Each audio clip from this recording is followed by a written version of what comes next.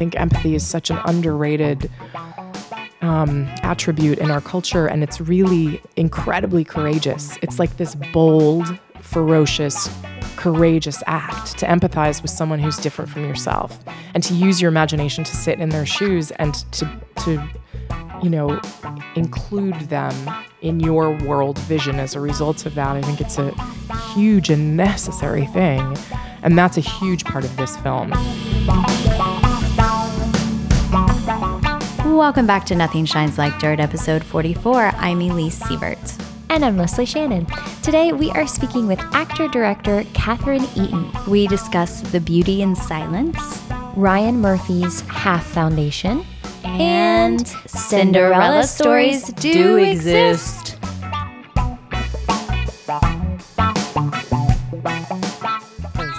I would be terrified for anyone to sort of analyze my life that way.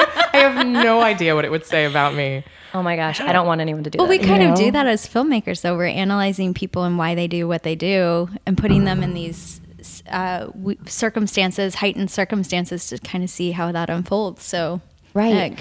Because that's one of the things that I love about creating and trying to encompass human beings in storytelling is there are always those things, even people who are you think you have them figured out, right? They always have those couple of things about themselves that surprise you, whatever they are. And that's one of my things as an actor and as a storyteller. I love to find what those things are, because I think that makes it more real. Yeah. I mean, we're all contradictions in the end, I think. You know what I mean? It's the sort of both at the same time theory, as opposed to the like either this, or this is who that person is. These are the things that I can lay out. I remember when I was watching years and years ago, when I first sort of discovered the power of what it would mean, what film was over theater, was watching Juliette Binoche in Blue. And her performance is unbelievable in that, but it's this collection of moments that almost don't make sense together. And then there was something in, and it's both her performance, which is magnetic, but it's also, there was something in the way that it was put together, the way those choices were made about whatever those moments were and how they were cut together, that creates this incredible life force that seems undefinable in a way that I hadn't seen before. And I thought, that's the difference. And then I saw, some years later, I saw Cate Blanchett play Hedda Gabler at BAM, and she was she's amazing. She's just incredible.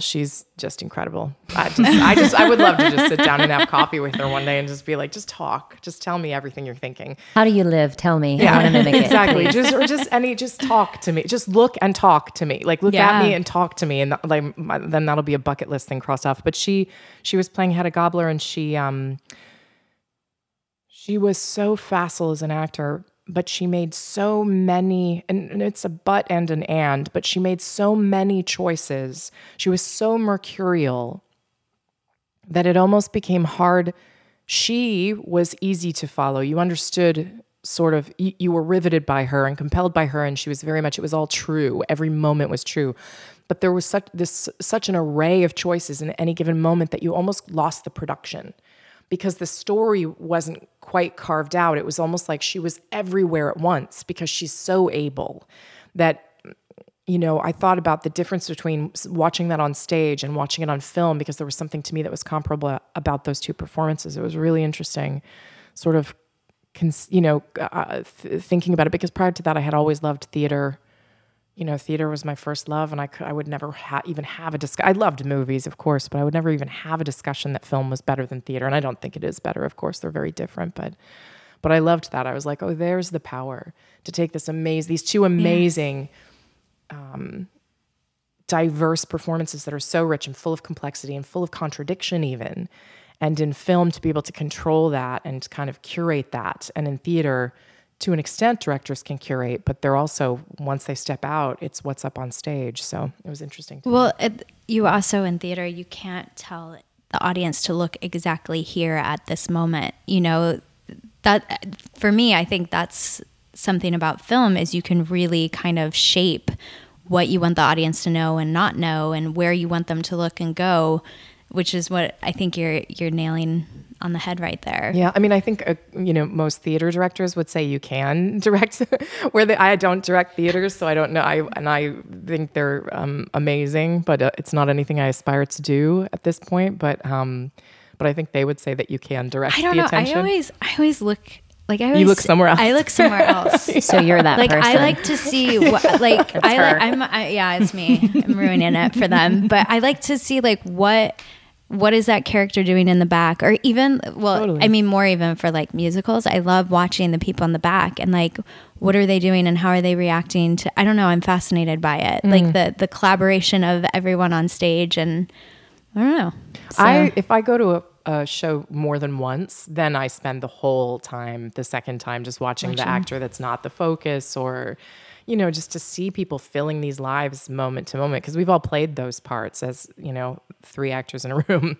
You Absolutely. have at some point played that part where you're not the focus of attention for most of the play. Yeah. And watching people sort of keep those lives full and, in some cases completely steal the show or steal the scene is just a really beautiful thing to watch. There's something really joyful in it because it's like that life force is so, I'm sure the actor that is supposed to be the center of attention isn't so overjoyed. Yeah. But there's something that's so kind of bold, there's something, if you can live so fully without the action and without the dialogue that people are still drawn to you and still have to watch you, it's fabulous.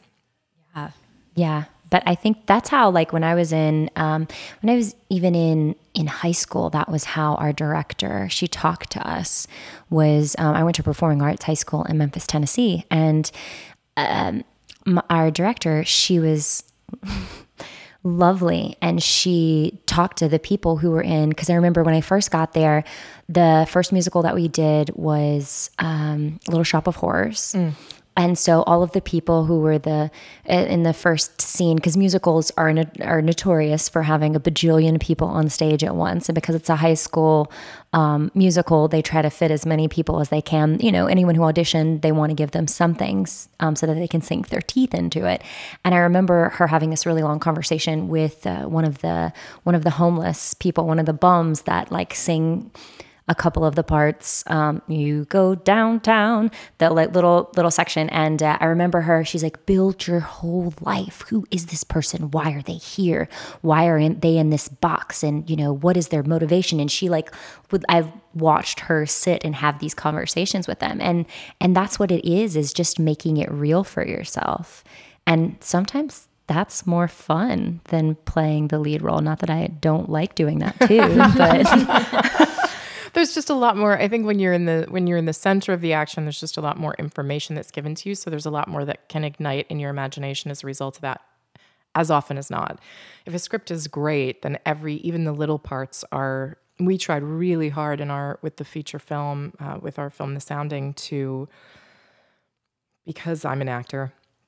And because Brian, who co-wrote it with me, loves actors, we tried to make sure that even the small 1-line or 2-line roles, that there was something really clear and defining about them so that it would give the actors a handhold in terms of doing just that, actually having an entire character behind it. And then, of course, if you use great actors, they're going to do that work even if it's badly written. But it really does help, They're amazing. So some of the small roles in the film are some of my favorite things to watch now. Of course, I've seen it a bajillion times. I mean, with the editing and now through the festival gosh. process, I can't even say how many times. It's so many hours of my life I've been watching that movie. But I still sit through it. Every single screening we have, even though we've been, I think we just went to our 20th festival. I still sit through every screening, like the entire screening, because the audience is new and different and they're from different parts of the country and the world, and they have different responses, and they're, they've had a different background. So they bring that background to the film, and that's really interesting for me to see.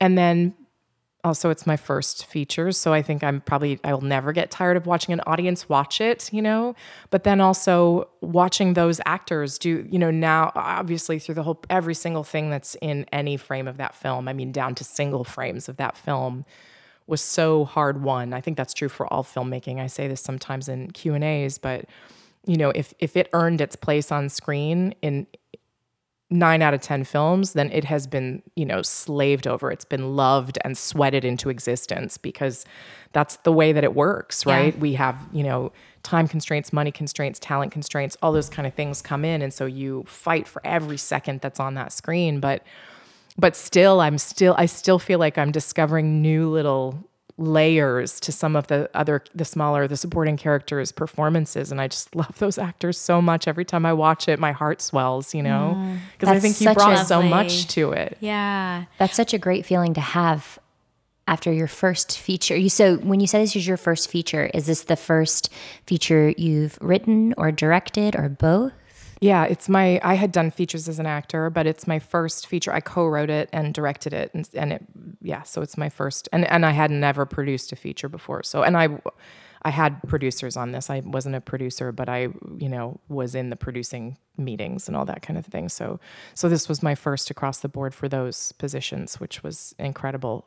And it started off as a short a few years earlier, No, but people do think that, which makes Okay. complete sense. So what happened is, so this is the great story about how the background of how it happened. Basically, it started as a play. It was a one-woman show. The last 10 minutes of the film, which is this kind of showdown between the two main characters, started as a play. It was a one-woman show, and the other character was just a voiceover for this one-woman show. And I toured it everywhere. I did it at Carnegie Hall, and I did it at Lincoln Center, and I went across Europe with it, and we played in, some large theaters, and then we played in, town halls and sometimes in churches to like 3 people and a dog. And like those people were recruited from the graveyard where they were paying their respects next door, literally. Like, oh my gosh. I mean, sometimes we would just walk around the town going, please like, come see the show, because there are these tiny, tiny little, tiny villages in Ireland. So we did it all over the place. And then I came back to New York, and I was running this series of artist salons in the Roger Smith Hotel on 47th and Lexington. And they were kind of an opportunity for me to just curate a group of artists that would come together. And there was a chef who would bring his or her food as their art, and a winemaker who brought their wine as their art. And they got to talk about it artistically and creatively around how they dedicated that time, dedicated their kind of what made them dedicate certain elements into those dishes or into that bottle. And then there were, everything from musicians to puppeteers to poets to whatever it was. And nobody paid. That was the thing, it was meant to be just a creative space. And no one from the hotel was allowed to go. So it's kind of amazing that they gave me this space. The Roger Smith Hotel is amazing. They're owned by a sculptor named James Knowles, who's incredible. And they had an artistic director at the time, because it's owned by a sculptor who curated all the art on the walls and curated the performance art spaces. And he and I, Matt Semler, who's incredible, ran this series of salons together. And he saw pieces of my one-woman show while I was workshopping it in there. And he said, you have to do this in our storefront space. And the sound, you perform down on 47th and Lexington, and the sound gets piped out onto the street. And thousands of people walk by every 4 hours. And the play took place in the observation room of a psychiatric hospital. So I said no for like a year, because I was just like, it's a really difficult play, and you have to sit down in a dark theater and really want to hear the story, and you need to buy a ticket and demand that you get your money's worth. Like, that's what I felt the audience needed in order to follow this play.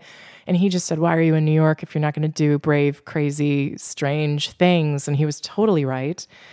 So I brought my designer down, and we reconceived the play, and it was this hyper white, super modern observation room that glowed with tons of fluorescent lighting, and inside was a woman in a gown scrawled in Shakespeare, and it became this kind of cult hit. And the sidewalks became fire hazards. They got so packed the police had to come. Wow. The cars were stopping at the intersection and not moving on. There were pizza delivery guys, and their pizzas were getting cold, and stockbrokers talking on their phones, and homeless people would bang on the glass and say, I'll get you out. It was amazing. And every night this man came in a tuxedo, and I thought that he was a caterer, because I didn't know anybody who wore a tuxedo every night, but he always had a peach-colored Financial Times under his arm. So the guys in the back jokingly called him the financier, and they said, oh, did the financier come tonight?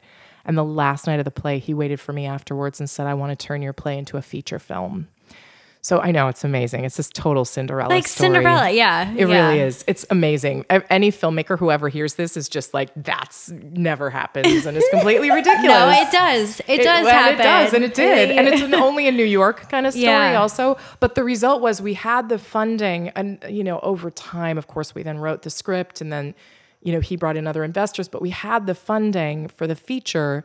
And then I decided to direct a short film to see if I wanted to direct the feature, if I could direct and act at the same time, if I had an aesthetic, if I liked directing, to work on who I would want on my creative team, to explore what the film should look like and what that meant for me, and to understand things like lenses and cameras and, shot listing. And so I bought a lot of books and I read a lot and I asked a lot of questions, and then I shot the short film, and it was the most creatively rewarding experience of my life. Amazing. That's absolutely amazing. How long was the short then? Was it? The short is, what is it, like 8 minutes? Okay. No, 12 minutes? Maybe it's longer than that. We never released it. We went through the full process and finished it. We didn't get music rights, but we finished it otherwise.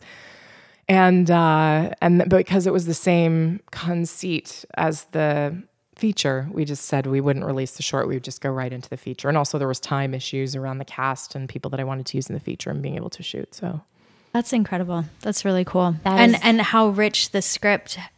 I mean, I think coming from like a one-woman show to then a short and then, to a feature, and talking about bringing all those side characters on and making their lives really rich. Like just sometimes allowing that time and not being impatient and like letting it kind of grow. That's a beautiful story. Thanks. I love that. Thank you. I love that so much. Yeah. So you've lived with this character for a little while, huh? Yeah, which was incredibly helpful as an actor director to have had that time on stage with the character. It was only in one part of her life, and the film obviously covers a lot more terrain and is a sort of much more what they like to say is opened up, but a much bigger version. It's a longer period of time. The stage play was one day, and the film covers multiple months, and the process of the character from going from silent to taking on this acquired language. And but having had that experience, I really knew who she was. So even when we went into the writing process, actually, to expand it into a feature film, it was a really great compass and sort of barometer for the writing of the screenplay initially as well, because I had a really strong sense of where she came from, who she was. There were things that we changed to make it more cinematic and to condense time, but those were conscious choices, as opposed to sort of starting with a more or less blank slate, or, and just kind of going. I think it's one, they say there's that wonderful adage where they say, you put an artist on the beach and you have an artist on the beach, but you put an artist in a sandbox and you get a sandcastle, about constraints and limitation. Yes. And I think I find it to be very true. Yep. I totally agree. I feel like creativity is born out of those restraints and restrictions and boundaries, and you have to be creative to get from A to B, because you have something in the way versus exactly. So then you have to use your imagination to figure it out, and it's really it's the constraints are actually points of inspiration ultimately, I think. So so that was really helpful. And then when I was preparing, I knew that I wouldn't have a lot of time to focus on myself as an actor on set. The work was important to me. The more important thing for me in the project was directing the film, which included my performance as well. But it was the direction of the film at that point, because that was what was new, and that was my learning curve, and sort of the new adventure in my life and the new exploration, which I loved. But I knew I wouldn't have a lot of time, so it was really helpful to have had that history, because it was already in my body. And then before we went to shoot, because the character is silent, she's been silent most of her life, and prior to choosing this acquired language that she chooses in the film, I went to an island off the coast of Maine that was similar to the location that we ended up shooting in and that the screenplay was based on, and I didn't speak. I camped out for 4 weeks, and I interacted with the locals, and I didn't write. And I only used kind of like a gestural language, and I didn't explain why I was there, because I wanted to see if there was any kind of veracity in the ability for somebody to actually live a life this way. Could you actually live silently and have a functional life? In what kind of community could you do that? And how would people behave to you? And And then also I wanted to make sure I understood as an actor why she did it, what inside of her, what she felt her choices were. Because my head was telling me what they were, right? Intellectually as a writer, I created those reasons, but I needed to feel it. I needed to feel it in my body. And it was such an amazing experience. It was totally like, I get Buddhism now and like silent retreats. I really do. You just deepen. Yeah. It's a real, like all the peripheral noise goes away. I found that, we ended up using really shallow depth of field in the film. So meaning that the subject was the single thing that was in focus in any given frame and that everything else is slightly out of focus or more extensively out of focus. And part of the reason that was the thing that inspired that initially was because for Liv, for this character who is silent, she only focuses on what's in front of her. There's no distraction. So the only thing that is in focus is literally the person she's talking to or the seagull she's looking at, or you know what I mean? There's a real kind of stillness and quiet and buffer that happens when you stop talking, which isn't a great advertisement for a podcast. No, it's an advertisement or for digging deep into the work and like going away for 4 weeks. And, sometimes I feel like we get our to-do list and no, I can't take time away from everything else. And like to be able to take time away and experience that's wonderful. Oh, it was amazing. Yeah. It was really incredible. People were just, there were sort of two responses either. And the cool thing is the lobstermen and the fishermen of the island were super embraced my condition and respected my privacy about it. They never pushed for an answer. They welcomed me. Like they would go to the sort of one little general store on this island and have lunch at like 10 a.m. because they'd been up since like 4 a.m. And I would sit with them and they would invite me into their circle and then just not, they would nod at me and I would nod at them. And there was never any pressure to speak. They just included me in the community. Whereas if there were tourists that came to the island, because the island also has a lot of tourism in the summer, when the tourists came, one of two things happened. They either fully sort of like, they needed a reason. Why is it? That's what I was going to ask. Like, were people like, why can't you talk? And I would sort of make a gesture that showed them that I couldn't speak. Yeah. And then they'd be like, oh, are you deaf? Are you mute? Like really strange kind of wrong combinations. And I understand that instinct to put a label on something, to understand it and have it not be scary. And sometimes when they couldn't get that, they would just flee. And then other times they would tell me their deepest, darkest secrets within like 15 minutes. It was incredible. Once I was hiking up this really difficult hiking trail, and I knew this trail quite well because I had been to this island before, but as a speaking person. And I was hiking up it, and I passed a sort of mother and daughter, and they said, oh, my dad is up ahead, and he has a real vertigo, a real fear of heights, which he should not have been on this trail. It's a very, very steep trail, rungs and ladders kind of thing, And they said he has a real fear of heights, just go around him. He just has to take his time. And so I sort of nodded and continued on my way. And I came across this man who was like had his face buried in this corner of these two rocks, like shaking. And I didn't know what to do because A, the path was right there. I had to climb up where he was holding on. And B, he was clearly in a crisis. So I put my hand on his shoulder, and I think he thought that I was his wife or his daughter. And he said, just give me a minute. Just give me a minute. I just need a minute. I just need to breathe. Just give me a minute.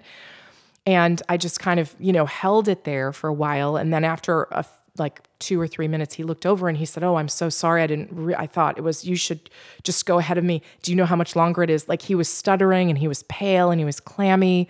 And this is what looked to be like probably a fairly well-to-do, normally probably confident, male member of society. And I showed him that I didn't speak. I made this sort of gesture to show him that I didn't speak.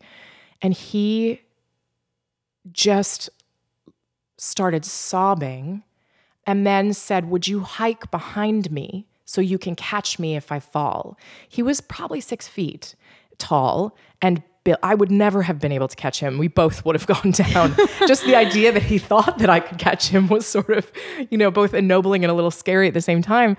But he said, will you hike behind me? And of course I nodded. And so we sort of like slowly did this kind of crab walk up these rungs and ladders with me, like basically enveloping him, just sort of like right where he could see my hands, not touching him, but just sort of right behind him, slowly, slowly, slowly to the top. And at the top, he and his wife and his daughter just thanked me profusely. They never asked me why I couldn't speak. And then flash forward 2 days later, I bump into them on a path in the village, and he said, "Oh my God, it's my angel." He said he literally, when we first interacted, he didn't think I was real. He thought he may have fallen to his death, and that I was just this, what he called this pretty angel. You have another film to make from this experience. But that's what happens when you're silent. It was an amazing, really incredible, I don't think that had I been a speaking human being, I don't think this man would have had the ability to be vulnerable or to ask for what he needed to be able to get up the hill in a way that was, that made him feel safe. So it was just fascinating, really fascinating experience. And that informed, as an actor creating this character, that informed so much. It was huge. So much. It was totally huge. Did you have any moments where you almost talked and caught yourself? I feel like I'd be I did in the beginning. If I tripped, I would often, I was alone initially. So if I tripped, I did sometimes something would come out of my mouth, and then I would sort of go, okay, just, reset. And then I never spoke to another person though. But I did feel a lot of impulse, especially when people would ask for directions or something. And I felt like, oh, this is a very selfish choice actually, because I can't help you, but I know how to help you. And then I sort of realized that that for me, and for this character in these circumstances, there was something about functioning at a different level of communication that was about something else. It wasn't about facilitating the logistics of someone's day necessarily. It was more about being present with them, I guess is what I would say. Wow, that's really cool. How did you like directing? That learning experience and coming from theater, not only theater, but being an actor into directing a feature film. It was amazing. Yeah. It's such we should all do it. I really do. Okay. I mean it. I do. I think actors are wonderful directors, if I do say so myself. I don't mean specifically about my work, but I think we're seeing more and more of it. And there's a reason, and it's because we've physically versed ourselves in storytelling and in being present in and immediate in a story. And so all it is an amplification of that. Of course, there's other things, right? You do have to understand technically, and depending on how visual you are, because not every film director, some film directors are more hands-on with regard to shot listing and lighting and the aesthetics of a film, and some directors are more hands-on with regard to actors. And some directors encompass both. And I, to my delight, found that I knew I was going to love working with the actors and that I love actors and I love human storytelling, right? Using human beings to tell stories. I found that I was really, really visual, and that was exciting for me. I really loved working with the camera and working with my wonderful DP, David Kruda, and the brilliant, we had an incredible crew, and I was always there on set during lighting. David and I worked incredibly closely on the shot list together. We pulled loads. We did rip reels together and pulled loads of reference images and reference videos. Those were things that I didn't know that I would feel, but I did. So of course there's things you have to augment, the natural storytelling of using yourself as your material has to expand. There's a lot more involved. And there's a different skill set, but I do feel like actors make great storytellers. My partner in life and in work often, Brian Delaney, who co-wrote the script for the feature with me and who's a writer full-time and is wonderful, he often says actors make great writers because we understand the internal workings of characters, because we can imagine whole characters from one action. So we make them do one thing, and then we extrapolate from that the many, many other parts of their life. And so it becomes easy to weave them together because we understand how to increase conflict and increase stakes and carve out a path for a character, an arc.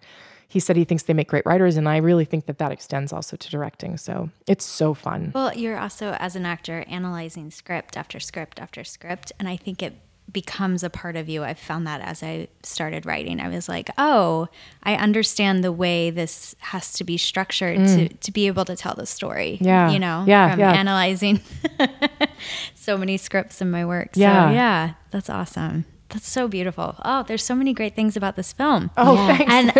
And how many do you have upcoming screenings for film festivals coming up, or are you we don't have anything we can say yet, but we do, and we're going to start to sort of segue out of festivals in the next couple of months, and then move into distribution. But we're still on the festival circuit for a little while longer. You guys have won some great awards, Audience Choice Awards, and it's been really amazing. Wonderful. Actually, the festival circuit is incredible. It's been an incredible experience for us, and I really advocate it for filmmakers. If it depends on your circumstances and your funding and things like that. But the festivals have been so supportive, and the audiences. I mean, I didn't know what this. We believed that it had a certain audience, and that it would have a life, and we did test audiences and things like that. So we knew that the sounding was going to have some resonance with people, and of course we believed in it.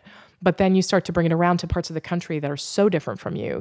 Very, very conservative, or very, very liberal, or very extremely college educated, or extremely working class, and see how the film plays in these different regions, because it's such a huge country. It's really rewarding to see how people receive this story that was just in your imagination, and now it's light and sound on a wall. You know what I mean? So it's been incredible. And then we have had the benefit of really great response from juries and audiences, and that gives you the energy to just keep going, and gets me up earlier every morning to work on my next project because of that. So does it feel audience-wise, sitting down and watching something that you're in, that you're getting to experience with an audience, how similar is that to when you're acting on stage? Because that's something I've always kind of been curious about. Because I don't know if I've ever really sat down and been with a group of people watching something I've been in as an actor. And then, because that's the one thing about film that is, because I love theater. I started with theater, and that's the one thing with film that I miss is that audience connection and how they're able to feed you. And so even though it's not feeding the performance, is it similar in any way to when you're on stage? I wouldn't say the actual watching of the film with them is necessarily similar, or at least not for me at this point.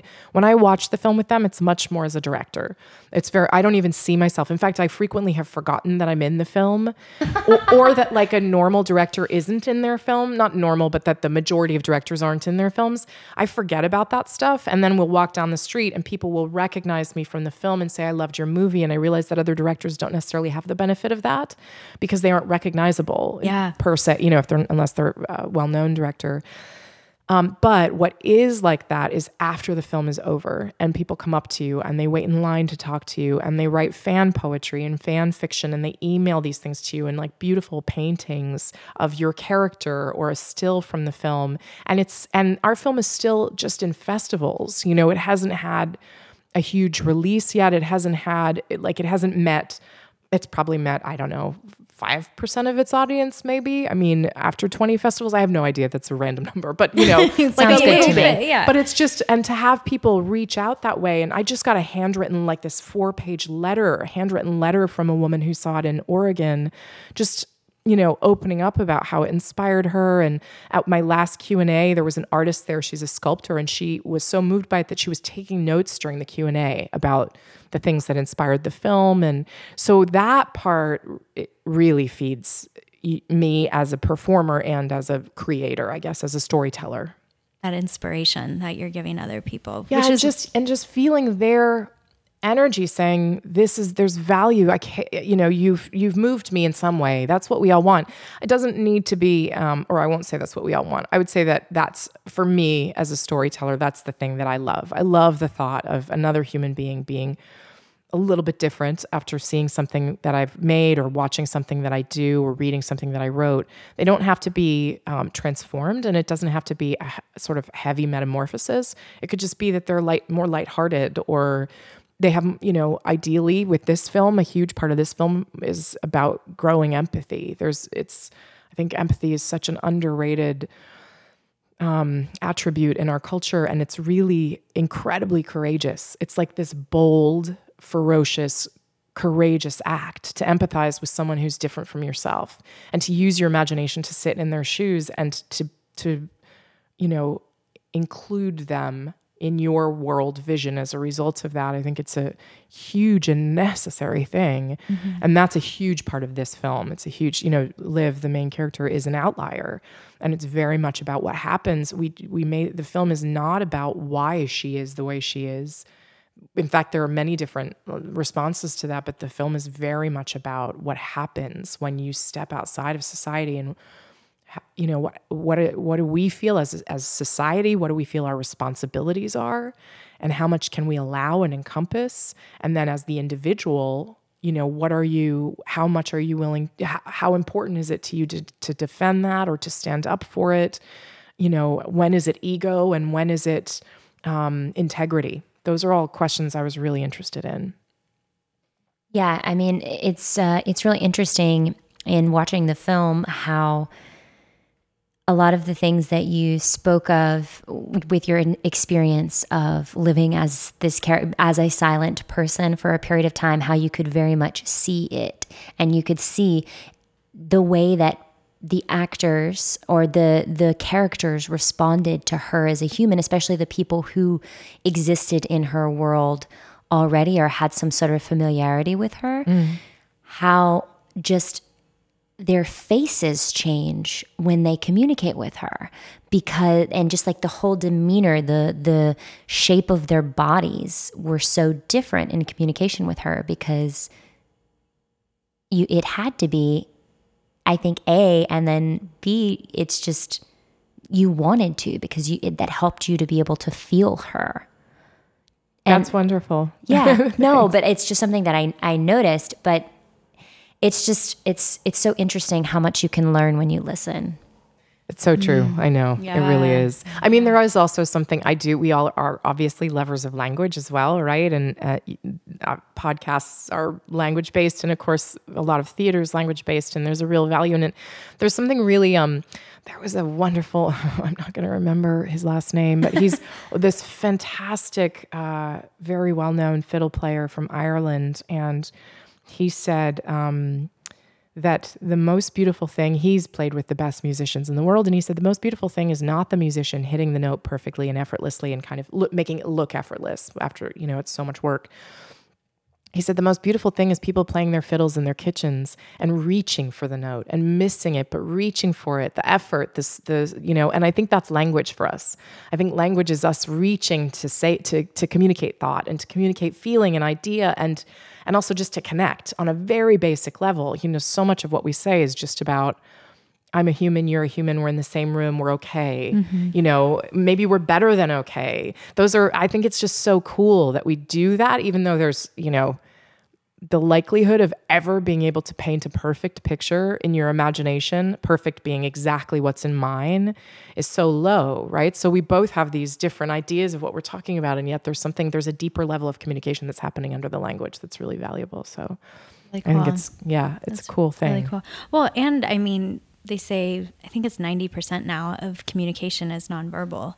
So that's really interesting too, when you put that on top of like, how much do you really need language to communicate when our brains pick up on physical behavior all day long, every day. It doesn't, sometimes you don't have to hear what a person's saying. You can see it, you know? So totally. Yeah. That's cool. What are you working on next? Tell us. It's a couple of things. So we are distributing the film.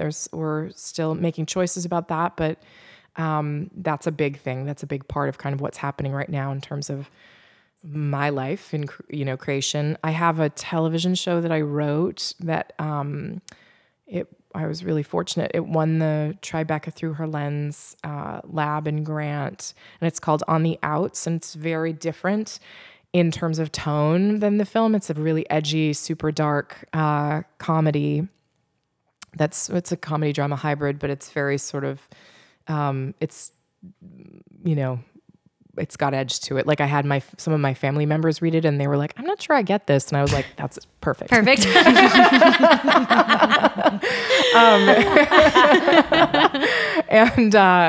So that's about a woman. It's called On the Outs, and it's about a woman, part Native American woman who lives on, in the, bayou in Louisiana, just off of a Choctaw reservation. And she lives inside this cabin, and she's agoraphobic. She's afraid of outdoor spaces and crowds. So if she needs to deal with the world, she uses these super rock star-like coping mechanisms to kind of manage her condition. So her sister will show up with 2 bottles of Jack Daniels and a big pink motorcycle helmet and proceed to get her completely drunk, put her in the helmet, strap her in a mummy bag, and strap her in the car if she needs to go anywhere. And she enters this writing competition because writing is the only thing that gives her full imaginative kind of freedom, because she doesn't have physical freedom. And it's a travel writing competition. And so she writes it on her hometown because it's the only place she knows. And because it's so satirical and so witty, it goes viral. And she gets a meeting with the editor, and they offer her a regular travel column, not knowing she's agoraphobic. So she moves into a hotel, and she steals the stories of the hotel guests to write this travel column. And it's really about her searching for a cure in the middle of all this. But I love it so much. So cool. But people who see the film and read the script, they're like, these are so, tonally they're so different, but I've found without knowing it that I'm really fascinated with outliers ultimately. Just people who have either made a choice or have found themselves deciding to live sort of outside of the traditional bounds of society for whatever reason and embrace it. Mm-hmm. They aren't necessarily trying to correct that or trying to be accepted. They kind of love being outside of, this sort of normal system. So it's been really interesting to find that. And then I have another series that's a short form series at the moment that's based on my experience of doing audio work actually, and some producing for news crews in conflict zones, which was a side job that I had some actors become waiters, and that was my side job. That was your job. Wow. I didn't just do conflict zones. I mean, I also did which is sort of a conflict zone, but like Black Friday, the Friday after Thanksgiving in New Jersey. That's a total conflict zone. What are you talking about? It's a war zone. I wouldn't be caught dead there. Absolutely not. No. So that's that. So I have those two, and then I have another feature film that's sort of in development about my great grandmother. That's a much bigger project. Yeah. And then I'm looking at I was accepted into the Ryan Murphy Half Foundation. Do you guys know about that? I don't. No. So it's such a cool thing. So Ryan Murphy, super showrunner, right, has 6 shows on the air: American Horror Story, American Crime Story. He did Nip Tuck. He did Glee. He's got the show that I'm going to be working on is called Pose, and that's shooting here in New York. And it's about the 1980s ball culture, sort of Paris is burning. LGBTQ youth up in Harlem belonged to these clubs, and they would basically walk. They would Vogue, they would walk in drag, they would walk as stockbrokers, and they would win trophies for this, and it would bring honor to their club. But it wasn't in like a nightclub that they did it. It was in like bingo halls and like town halls. It's really cool. And while they were being kind of empowering themselves that way, there was the rise of the kind of obscene wealth. And specifically, Ryan Murphy is showing the rise of Donald Trump here in New York. So it's the conflict between these two things that are happening a matter of, 20 blocks apart or 50 blocks apart from each other in the show Pose. But he has this foundation because he discovered basically 2 years ago or something, I think he was saying, he made the decision that he wanted 50% of all of the directors and I think crew on his set to be women or people of color or LGBTQ. So he said he realized he needed to start something that would allow him to do that. He had an episode he had hired a female director for, called Marsha on American Crime Story. And she couldn't do it for some reason. She had to pull out. And when he went to go find another female director of television that he felt was right for this, he couldn't find one. He didn't have anybody he knew. And he said, this is on me then, actually. So he started this foundation 2 years ago where they take in, there's a big application process, and you show your work and you apply and you write about why you think you would be a good television director and why you want to do it. And then they accept a few people each year, and those people get to shadow a director on one of his shows. Wonderful. And it's a paid position, which never happens with these shadowing positions. They're usually not paid. So you do that for 6 weeks, and you're basically from beginning to end of the process. You have a mentor that's the director, and then you're the mentee, and you're paid while you're doing this. And then at the end of it, they do this kind of almost like a coming out party for you, where they introduce you to agents and reps and producers and people who can employ you in LA. And then they also, if things went well, they try to cycle you into his projects. And so the show that I'm going to mentee on is Pose here in New York. That's wonderful. It's amazing. What an super incredible, exciting. yeah, Super what a exciting. great program. The fact that he's doing that is incredible, Yeah, because so- that's what it needs, right? That's what the world needs, is the realization that there's a need for this, and realizing how little we're introducing that into our own lives, and then making a change. It's Yeah. smart business too. It's really smart business. And it's yeah. also, it's super cool because it was about his personal story as well, as coming up as a gay man in a very, what he considered to be very macho Hollywood. And so he wanted more of himself on set, more of people like him on set, and then that extended out. But I do think we are just in a time where there has to be, it can't just be a conversation. It has to be about these kind of actions, and they have to be major actions, because it's just not acceptable anymore. It really isn't. Like, it's not okay anymore. And I feel like I hope that we're in a tipping point around it with everything that's... It feels like it's It feels changing. like it is, yeah. We'll see 5, 10, 15 years from now, but there is definitely, everything that's been going on the last 2 months. Well, the whole cleaning house. I know. It started with Harvey Weinstein, Yeah. but now there's so many people, there's too many to even name. You can't name them. There was, I think it was the Times did all their pictures. Oh, wow. Like, I don't know if it was With just a list online. of- Maybe it wasn't the Times, but somebody did all their pictures with a list of what had been, like, who had been caught and accused, and like That's fabulous. I know. It's fantastic. It's that accountability that's really critical. And then that makes room, because when those people are pulled out of their,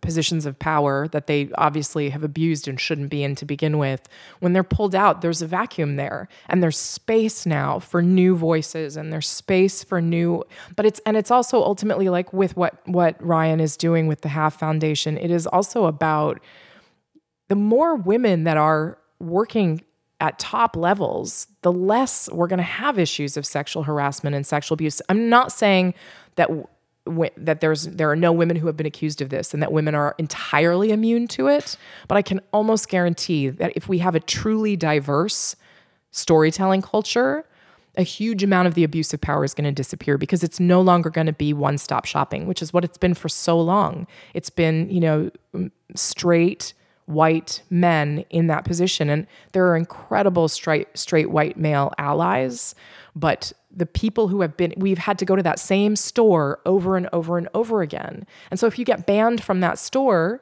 there's no place else to work. And of course, that's what's created the amazing indie film movement and all the rest of it. But this is something where now maybe there's going to be a lot of different places people can go for content.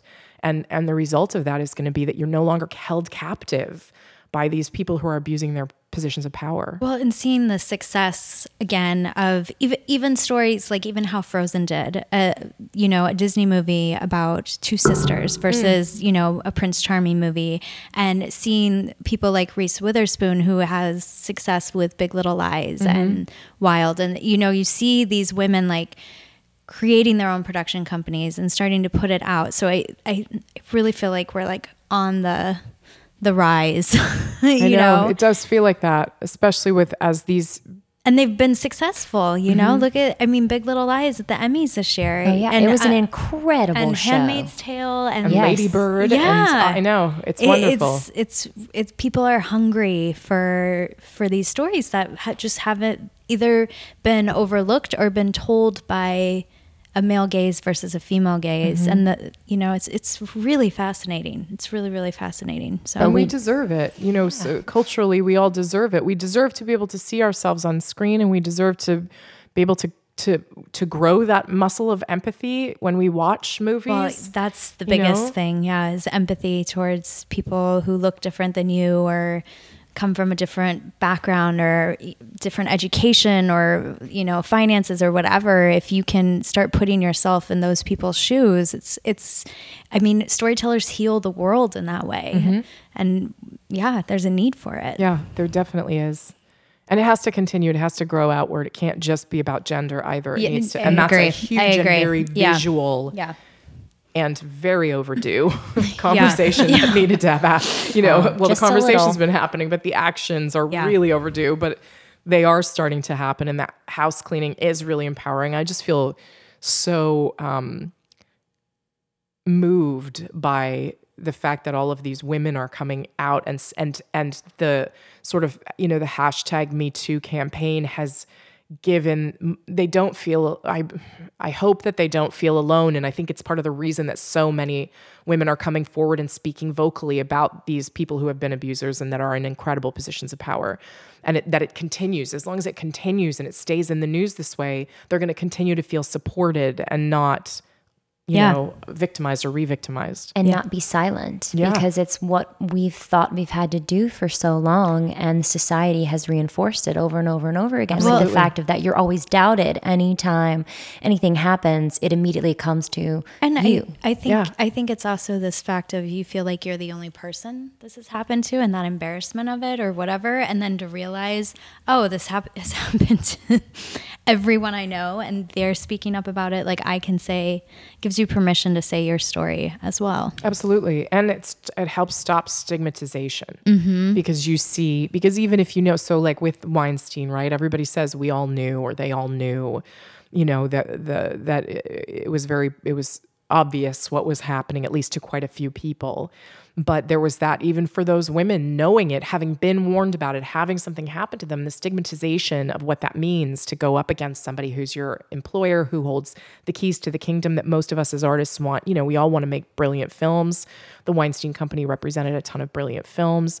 Those kind of things are really reducing that you're stigmatized in some way because of an abuse that you've suffered is really important. And I think the more images of strong, interesting women coming forward and saying, this happened to me also, I'm not defined by it, but it happened and it shouldn't happen again, is really valuable. I agree. That's wonderful. Well, I don't want us to keep you too long and make you late for your further engagements. Thank you so much for sitting down and talking with us. It was super fun. It was really fun. Good. I'm so glad you had a good time. You. Yeah, tell everybody where they can find you online. Sure, thank you. You can find the film, The Sounding, is at thesoundingfilm.com, and we keep it updated as much as possible with where we're screening and what's happening next. And as our distribution plans unfold, we'll definitely be having some kind of theatrical and VOD and those sort of things. That'll all be announced on the site, and there's a newsletter there that people can sign up for. They will never be inundated because I write the newsletter and I'm way too busy to write more than like maybe 3 a year. So you'll never get too many of them. And then for myself, I'm at catherineeaton.info, but I'm on Facebook and Instagram and Twitter and all the things. Wonderful. So. We'll put all that information so people can follow you and follow the movie when it's released. And then keep us updated with when you have screenings. We'd love to share them with our audience and let them know where they can see this wonderful film. That would be so great. Thank you. Thank you so much again, Catherine. Thanks, guys. Thank you for listening. Thanks, guys. Bye.